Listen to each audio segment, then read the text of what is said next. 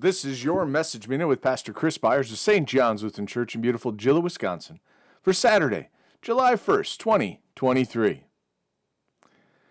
And Cornelius said, 4 days ago, about this hour, I was praying in my house at the 9th hour, and behold, a man stood before me in bright clothing, and said, Cornelius, your prayer has been heard, and your alms have been remembered before God.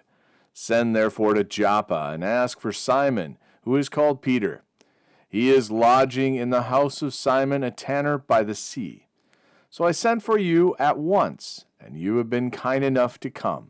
Now therefore we are all here in the presence of God to hear all that you have been commanded by the Lord.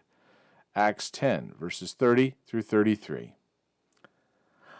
A faithful prayer followed by multiple faithful acts by those called by God is a powerful thing. Imagine all the necessary things that had to come into play for Peter and Cornelius to be brought together. It was neither luck nor happenstance, but both men being faithful to listen to God's instruction.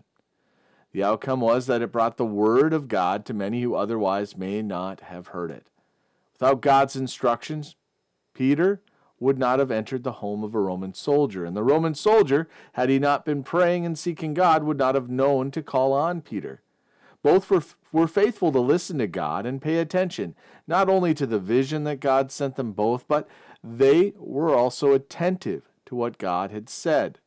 We're called to do similarly in our lives. We may not have vivid visions, but God gives clear instructions in His Word. We may or may not hear an audible voice, but God offers us opportunities and nudges in our spirits. God will work in us in subtle ways, but may also move in very direct ways. It's important that we are faithful and not miss out on opportunities where we may be a light in the lives of others. As we seek to be obedient to God, it can be amazing the opportunities we may find that arise in our lives. These opportunities may not always be comfortable, like Peter being visited by soldiers to see their commander. I don't believe that would be comfortable for anybody, especially if they were from an invading force that had at times been cruel in their treatment of my friends and neighbors. Yet, we know that not only one heard the gospel, but many were able to come to know the one true God.